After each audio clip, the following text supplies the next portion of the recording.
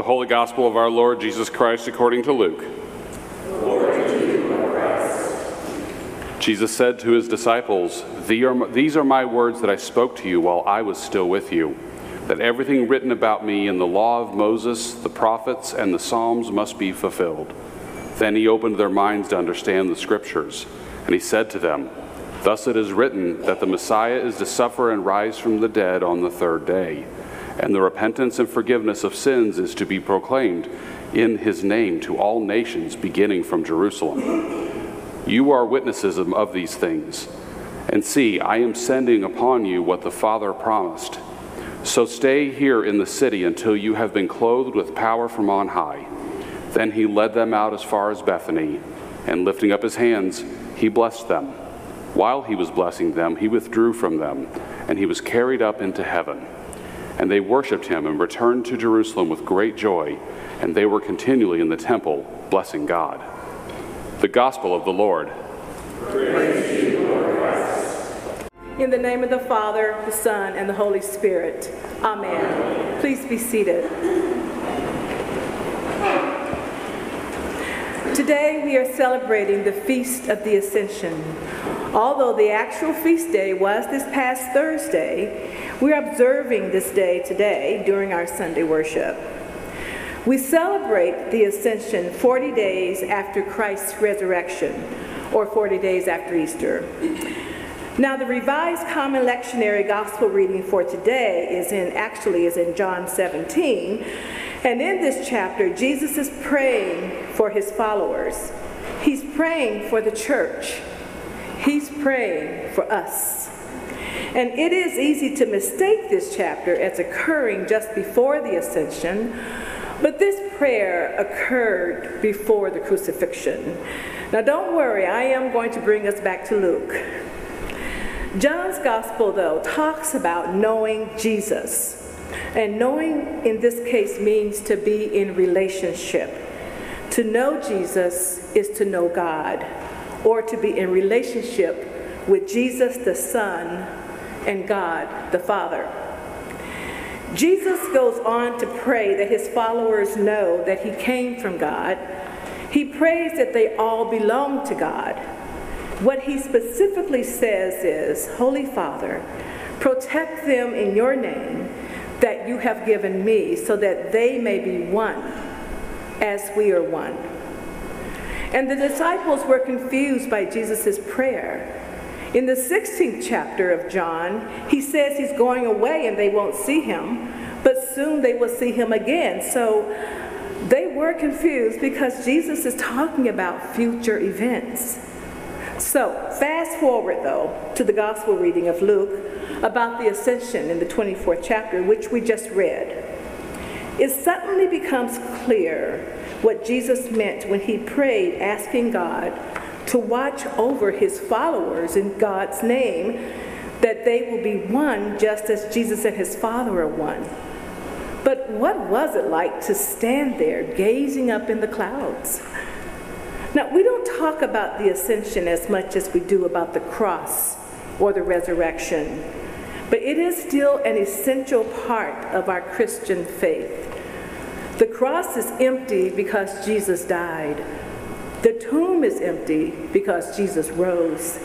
And we await Jesus' return because Jesus ascended. And because Jesus ascended, you can take comfort in these 5 things.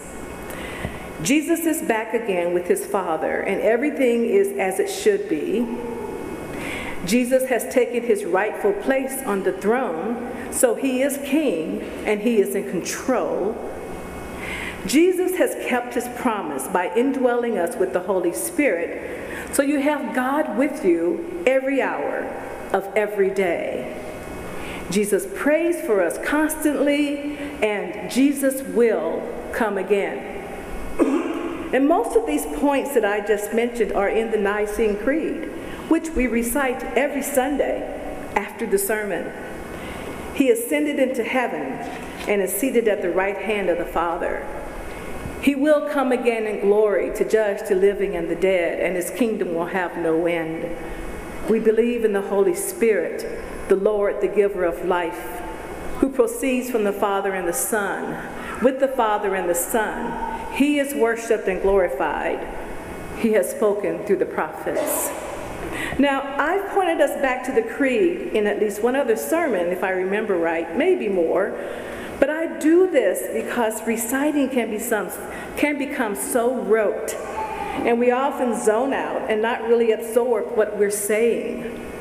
But know this very day that we are observing, the Feast of the Ascension, is one that we commemorate every Sunday when we affirm our faith with the Nicene Creed. And if you follow morning prayer on any of the lectionary apps or even St. Andrew's Pray at 8, you're also getting a dose of the Ascension through the Apostles' Creed. So many of us acknowledge the Ascension maybe up to 7 days a week. There are 3 events in the life of Christ that get a lot of publicity. These are the birth of Jesus, the death of Jesus, and the resurrection of Jesus. We have recognized holidays for each of these: Christmas, Good Friday, and Easter. But the ascension of Jesus is kind of neglected by comparison. You'll never find a happy ascension card in the greeting card aisle. But know this, and don't tell Hallmark though, that may change though, right? But know this, Jesus had to ascend from the earth so the Holy Spirit could come. The disciples could not truly know Jesus until he ascended and until he sent his Holy Spirit. And we can only know Jesus fully through the Holy Spirit's influence. And as a result, we commune with the three-in-one. We commune with each other, because none of this could happen without the indwelling of the Holy Spirit. I want to share a poem with you written by Chalon Harkin, and it's called Susceptible to Light. The worst thing we ever did was put God in the sky out of reach, pulling the divinity from the leaf, sifting out the holy from our bones, insisting God isn't bursting dazzlement through everything we've made, a hard commitment to see us ordinary, stripping the sacred from everywhere to put in a cloud man elsewhere, prying closeness from your heart. The worst thing we ever did was take the dance and the song out of prayer, made it sit up straight and cross its legs, removed it of rejoicing, wiped clean its hip sway, its questions, its ecstatic yowl, its tears. The worst thing we ever did is pretend God isn't the easiest thing in the universe, available to every soul in every breath. Friends, the danger of the ascension is we sometimes feel we have lost touch. But the joy of the ascension is the indwelling of the Holy Spirit, which has been left to us by Christ, so that we and the Father and the Son are one. The question is, are you living for the ascended Christ? Amen.